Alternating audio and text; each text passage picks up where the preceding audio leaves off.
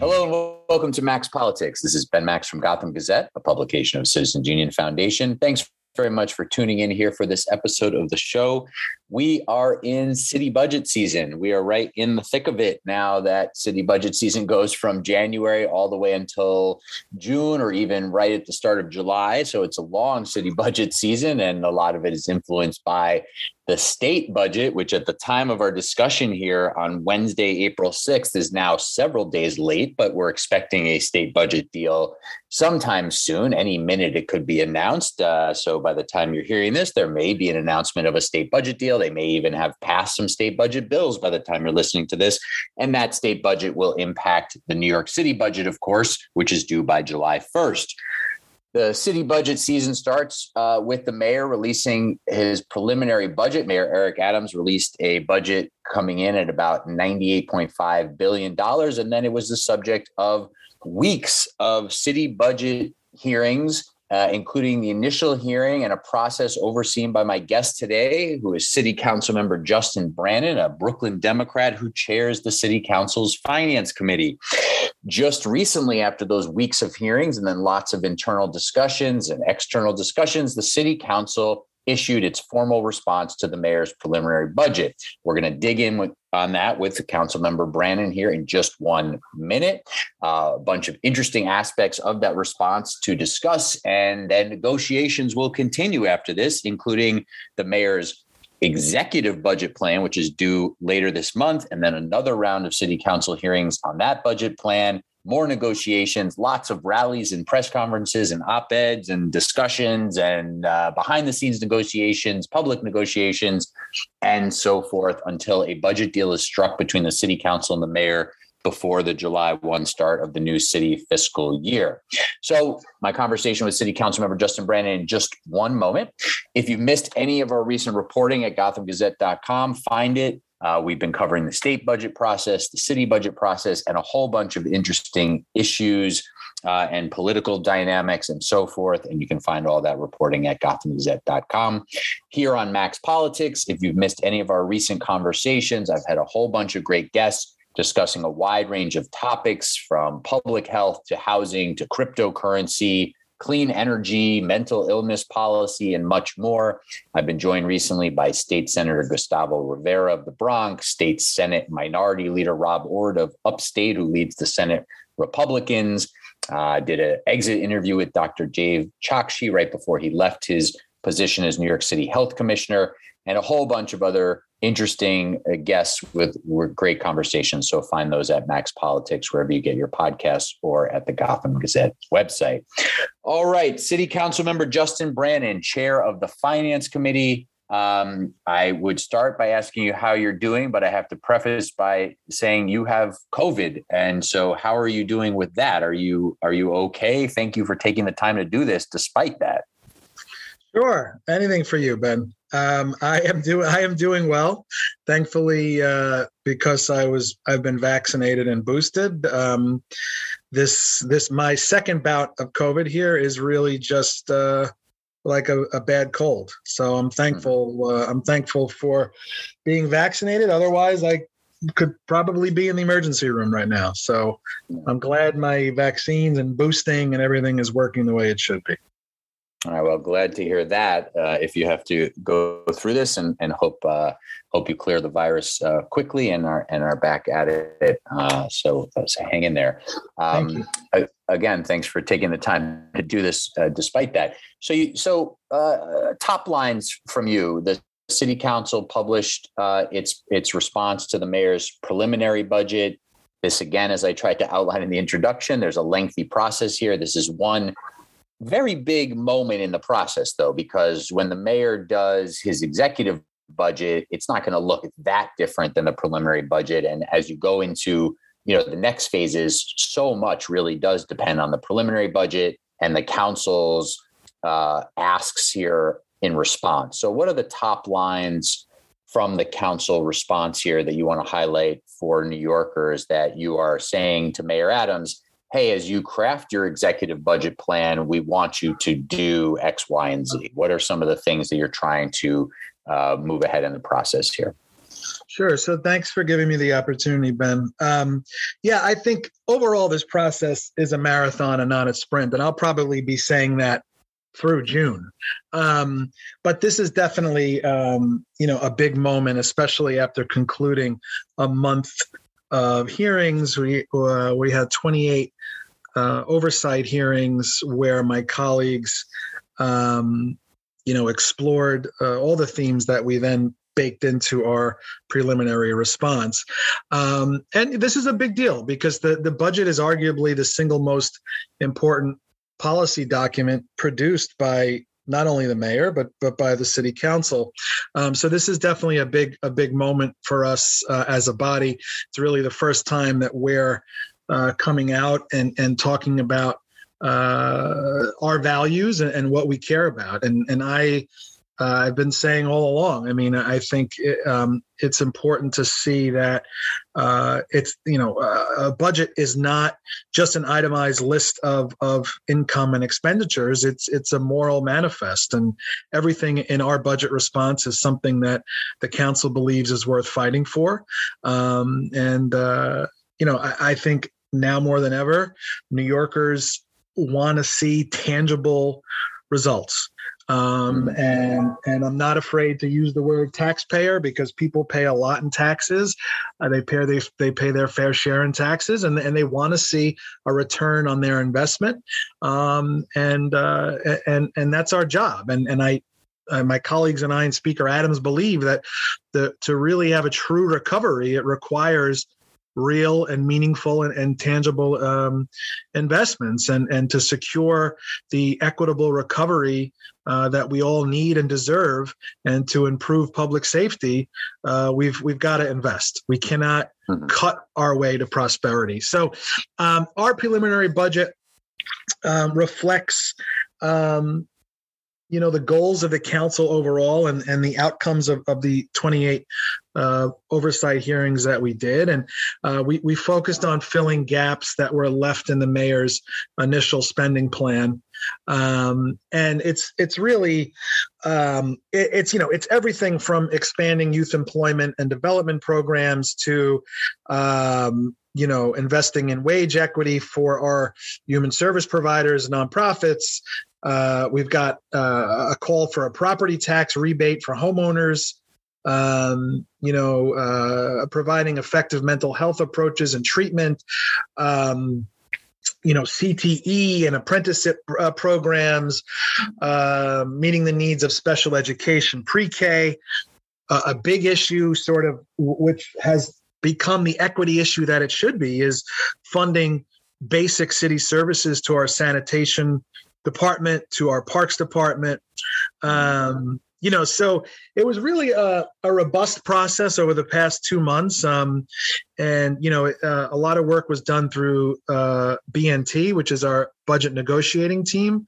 But also a lot of work was done, with the folks who aren't on BNT, to get to a place where we could put out a document that everyone felt good about. Yeah. So, one thing that's interesting about it is reviewing this response, as you say, it's sort of the release that the council put out.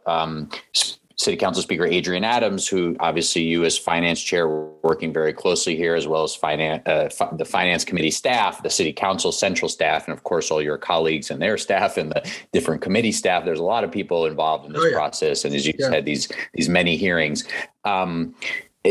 It's a very sort of long list of saying, okay, we want another 10 million here, 50 million there, 80 million there. There's no, seemingly there's no couple of really big priorities that are highlighted. It's about, as you said, at least this is how it's framed, and correct me if I'm wrong, if you think there are a couple of major highlights, and maybe we'll get more of a sort of an agenda from the speaker, as, she's only been in office, obviously, here a few months, in terms of like sort of her agenda for the council in the coming months before this budget or maybe after. But it seems like, as you said, the focus is on what you all say are filling in the gaps left in the mayor's budget. So it's a sort of this wide sampling of more money for programs X, Y, Z, and so forth.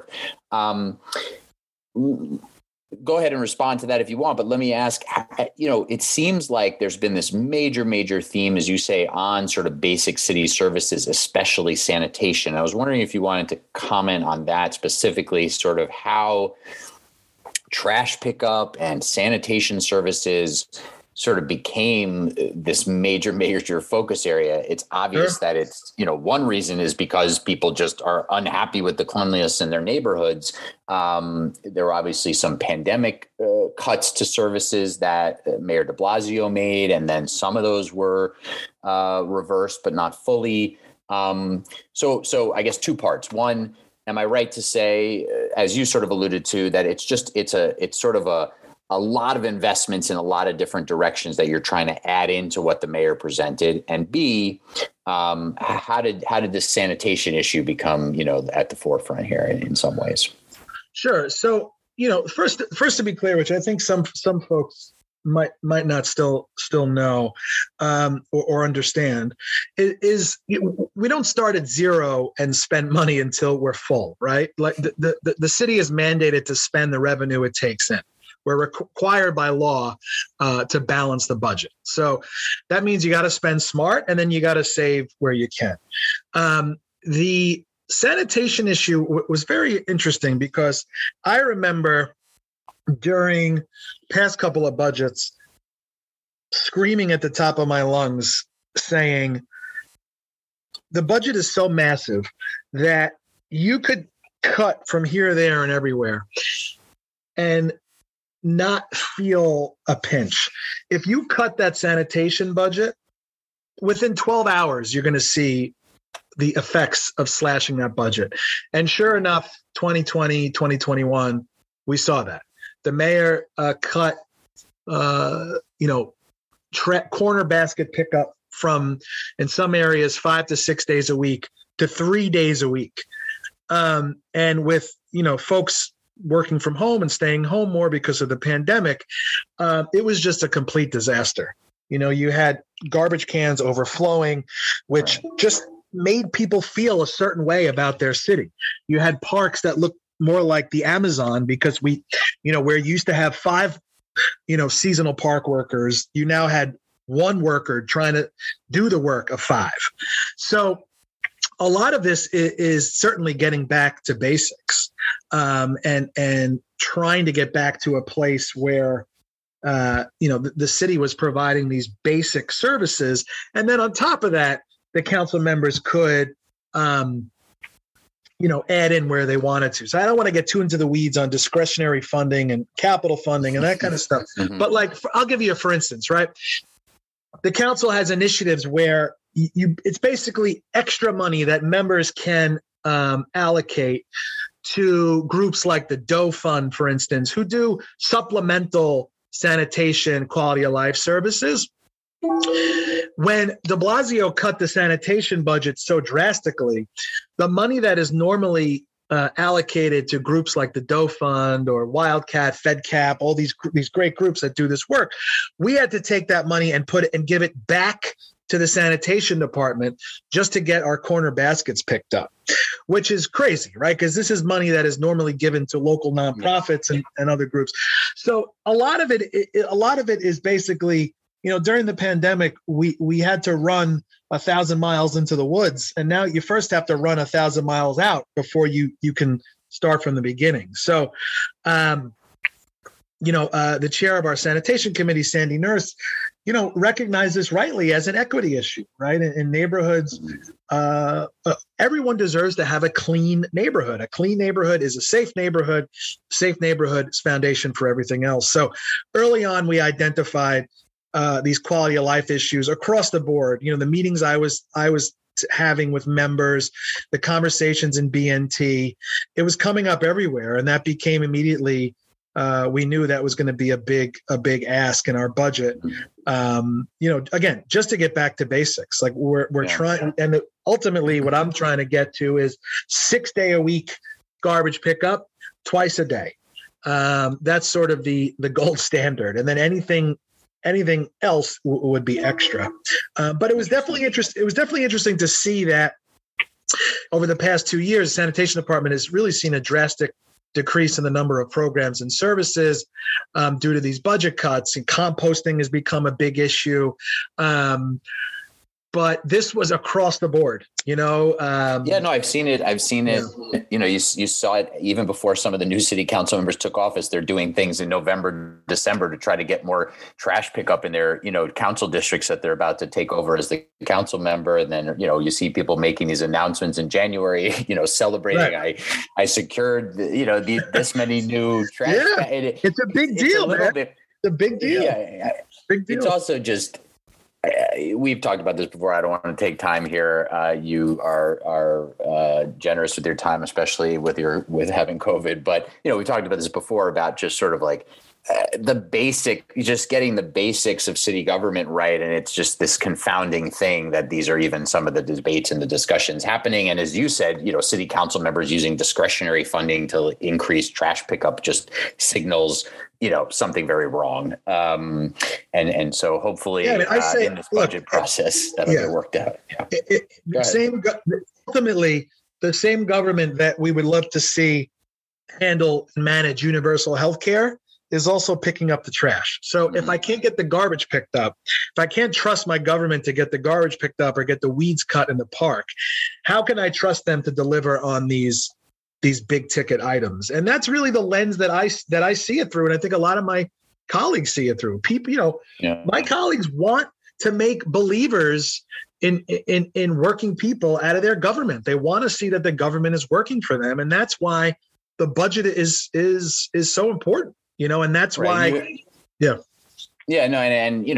if you look at surveys, if you just talk to people, obviously, at the top of the list for New Yorkers are things like cleanliness in their communities that we're talking about, obviously public safety and reducing crime, affordable housing, mental health services, educational services.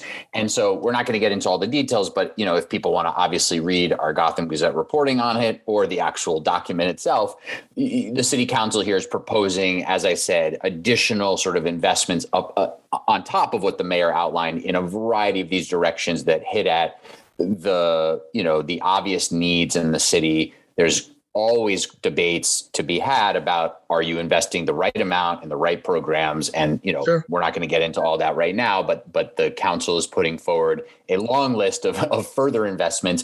But let me ask you about that as a general theme here, because obviously there was a tension on Mayor Adams coming in and saying, we're going to tighten our belts a little bit. Government is inefficient. We're wasting lots of money. Government's become bloated. We can tighten things up with a savings program and still spend roughly $100 billion on services for New Yorkers. Now, a huge percentage of that obviously goes to the Department of Education to run city schools, and some of the other big efforts of the city, but still spending roughly $100 billion on those while tightening our belts a bit. You as a city councilor coming back to that plan and saying, actually, we have a few more $1 billion to spend and we want to spend it while also putting money in reserves. Any issue, do you have any qualms about putting forward this plan that wants to increase spending by billions more, even though there will be investments in reserves? Do you have any sort of hesitation about adding more spending on top of what the mayor, proposed in terms of responsibly spending, city tax dollars here?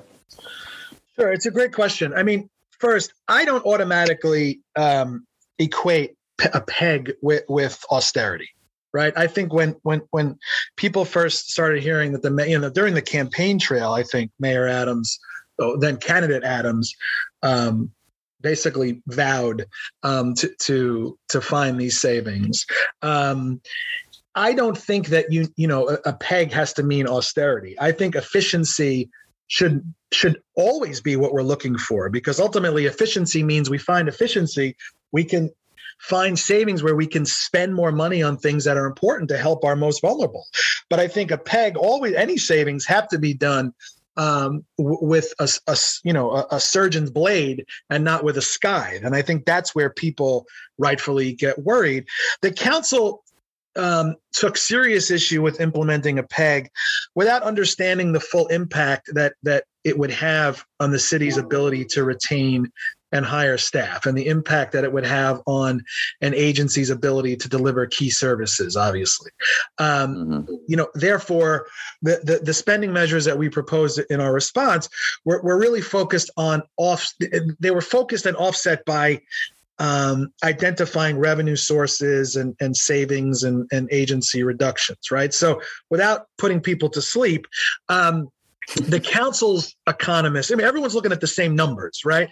The council, economists, our revenue forecast, it remains significantly more optimistic than the prelim, the mayor's prelim, right? February tax revenues were about $350 million above OMB predictions. March is heading in the same direction. Early data on March tax revenues are trending up, again, significantly above projections. So the council plan dramatically reduces the reliance on prior year resources, meaning, spending from money that was allocated in the past, modifies the mayor's prelim with higher tax revenues and additional savings. So by the economists, you also add to the savings, right?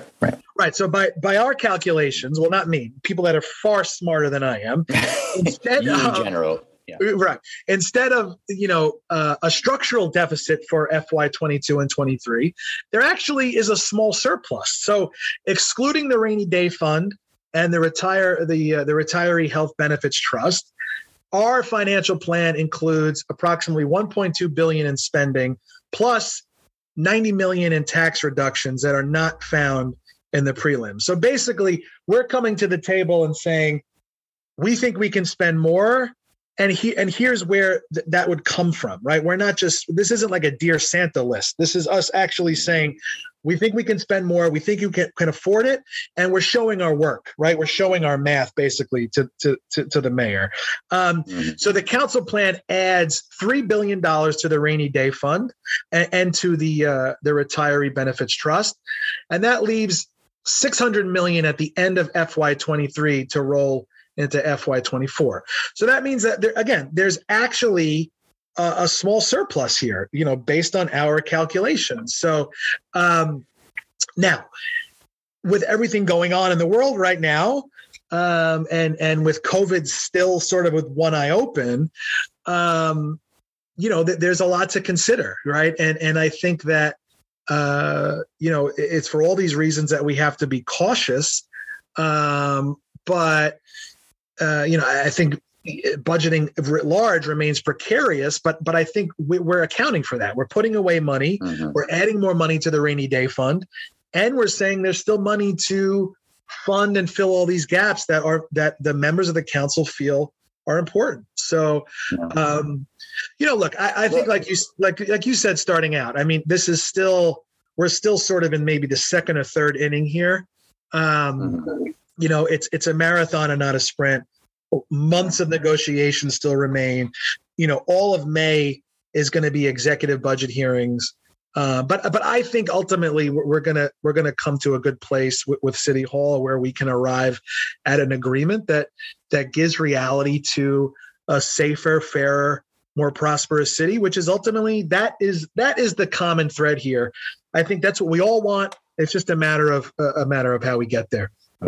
Yeah. Listen, when there's plenty of money like there is here, thanks to, the huge influx of federal funds, thanks to higher than expected tax revenue, obviously there's issues with the city's recovery. There's still higher, unemployment than pre-pandemic and then a lot of places. And there's been real issues with certain jobs, especially related to tourism and so forth coming back online.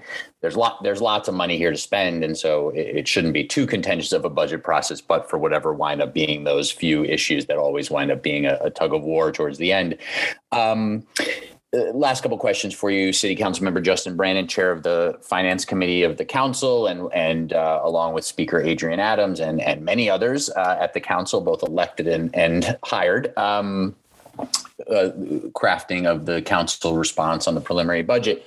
Let me ask you this. Is there one thing that's a city council member Brannan priority that you got in here? Is there something for you personally that you see as a really important citywide issue, something for your district? Is there something that you made sure to get in here that was like a top Brannan priority? Sure.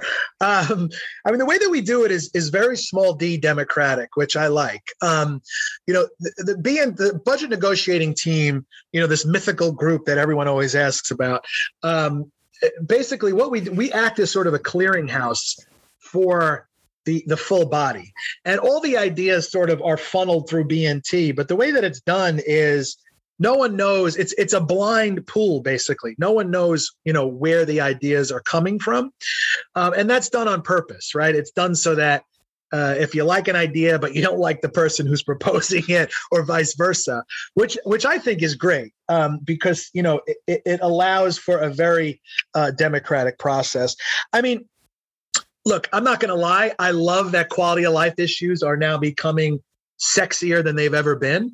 It was often me and Paul Vallone were the only two maniacs screaming about garbage pickup. And now we've got an army of folks who understand that this is an equity issue, and it's always been an equity issue. And we've always spoken about how important basic quality of life services are. So that's always been a big issue for me.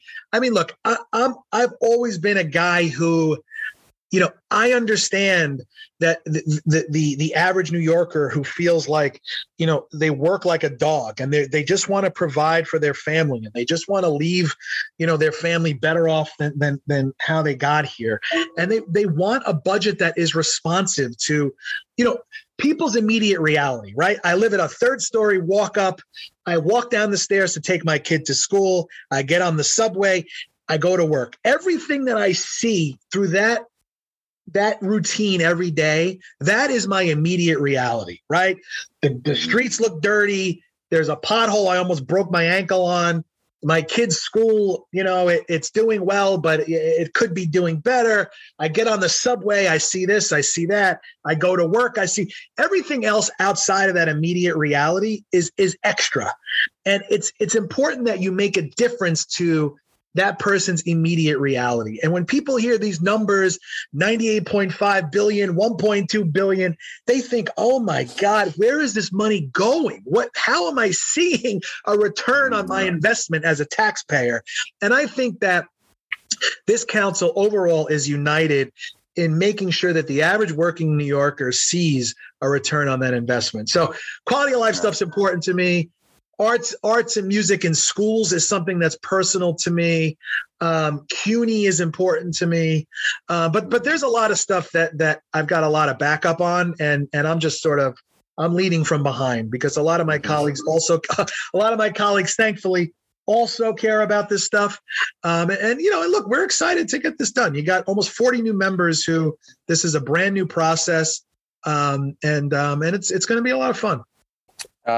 There's a bunch of money that the council wants to see added in the direction of the streets master plan, the bus lanes, the bike lanes, pedestrian space. We're not going to get into all that now, but that is one of the big sort of highlights out of this that, many people came away with. Also pushing for more investment in parks and in affordable housing, some of those really big buckets of city spending that touch so many people. Housing, parks, and street space. So those are really interesting to see exactly where those levels of investment land and what they're for. And that will obviously tie in with what the mayor's vision on these things is. And he's, expected in the coming months. He's only been in office almost 100 days, to lay out more of his governmental plans on parks, housing, and the streetscape. But my last question to you relates to all of that and everything we're talking about here, which is the headcount issue of city personnel. And some people might think about this again as a little bit of this sort of wonky budget discussion, but it's actually about implementing all of this stuff and making sure that it happens. The mayor, as part of his savings plan, is looking to eliminate a a whole bunch of the vacancies that currently exist at various city departments. There's questions around whether a number of city agencies and departments have enough personnel to execute the mission. There's obviously questions as the mayor has gotten at about efficiency, about whether current personnel counts are actually doing the job as well as they should be, and ways to increase accountability. All of that being said, just let's close out here on this question about how you're, as a council, you're sort of pushing back on some of that, and what you're thinking about how to right size the allotments of personnel at city agencies, because this is a big issue in terms of implementing any of the stuff you want to do. Sure. And about it ties in with this question. I don't know if you want to go there on this, but it ties in with this question of whether city government is losing a lot of people because of the rigidity of a lack of sort of hybrid work and work from home. There's been some, discussion of that and some reporting on that. And it ties into the vacancies that the mayor wants to partially eliminate from the budget. So some closing thoughts on that, if you would. That's a hell of a last question, Ben. That was going to come before was there a specific Brannon thing? The Brannon ask was like the softball finish. Oh, that was my softball? I switched the order. So a couple things. I think there's two main buckets here, right? There's the folks who the city workers where remote work is an option, and the city workers where, by definition of what they do, remote work is not an option. Essential workers who, a parks maintenance guy, sanitation worker, a cop, a fireman, an EMT, they can't do remote work, right? So I think if you look through the long form, our prelim budget response, you're going to see a lot of asks where the council is calling for right-sizing agencies and calling for a budget to support hiring for all vacancies at necessary salary levels, depending on agency, right? Because like you said, we've identified the same thing. I can't call to give agency X an extra XX million dollars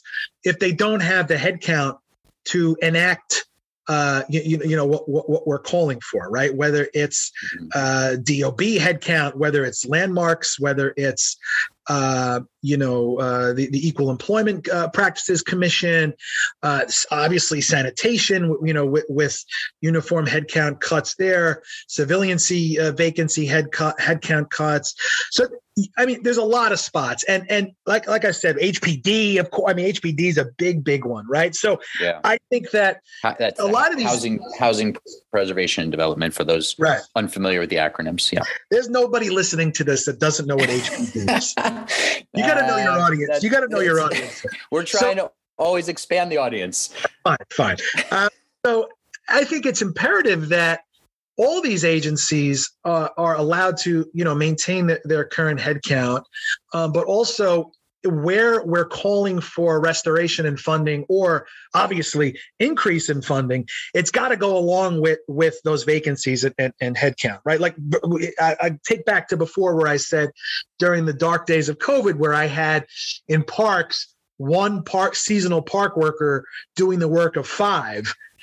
Those five workers need to come back, because the one worker was underwater. There was what that worker was being asked to do was right. So it's basically we're trying to get back to that basic level, because the cuts that were made during COVID, sure, we hobbled through it, and our essential workers did a heroic Herculean job, but it can't exist like that. It can't continue like that. That was code red emergency times, where this was a crisis. So yes, did we hobble through? Did we make it through? Of course. But now we've got to we can't go back and say, well, we made it through like that, so I guess we can just continue, working, with a one-legged chair.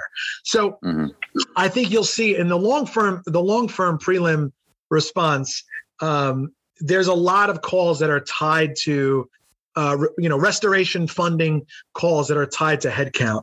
to make that make sense. Because like you point out, I can't write you a check if you don't have the staff to actually go do the thing, So, but that's definitely an issue. Yeah. Mm-hmm.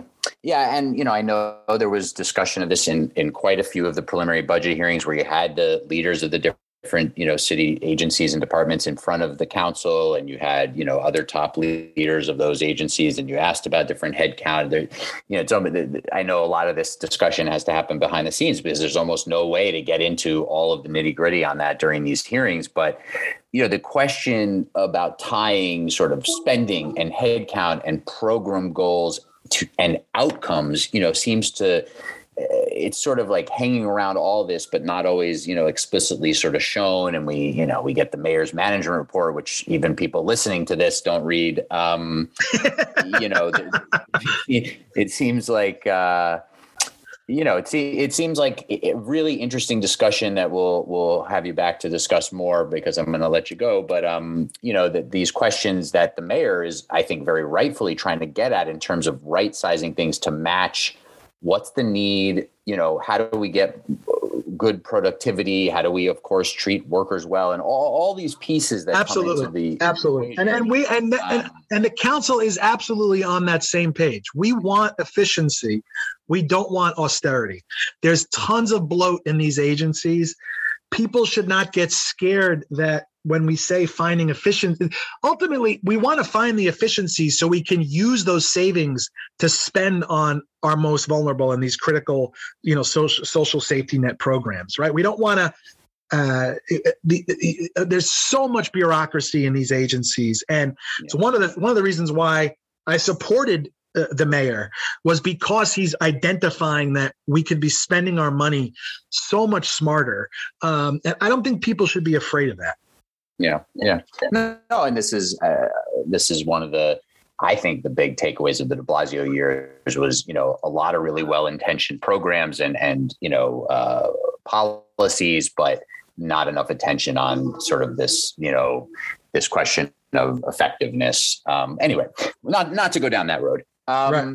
Okay, we didn't get into a whole bunch of stuff related to, sort of a couple, some high profile departments. We'll catch back up with you as the budget. It's a marathon, not a sprint, Ben. Next time we're definitely going to dig in on, sort of spending on the Department of Correction and some other places that are obviously really being sort of discussed and debated here. But thank you for the time. I kept you longer because you sound so healthy, but good luck with I am filled with the promise of a city budget that works for all. There you go. Good luck with hopefully clearing this COVID bout soon. And thanks for taking the time. We'll catch up with you more soon. Cool. Thanks, man.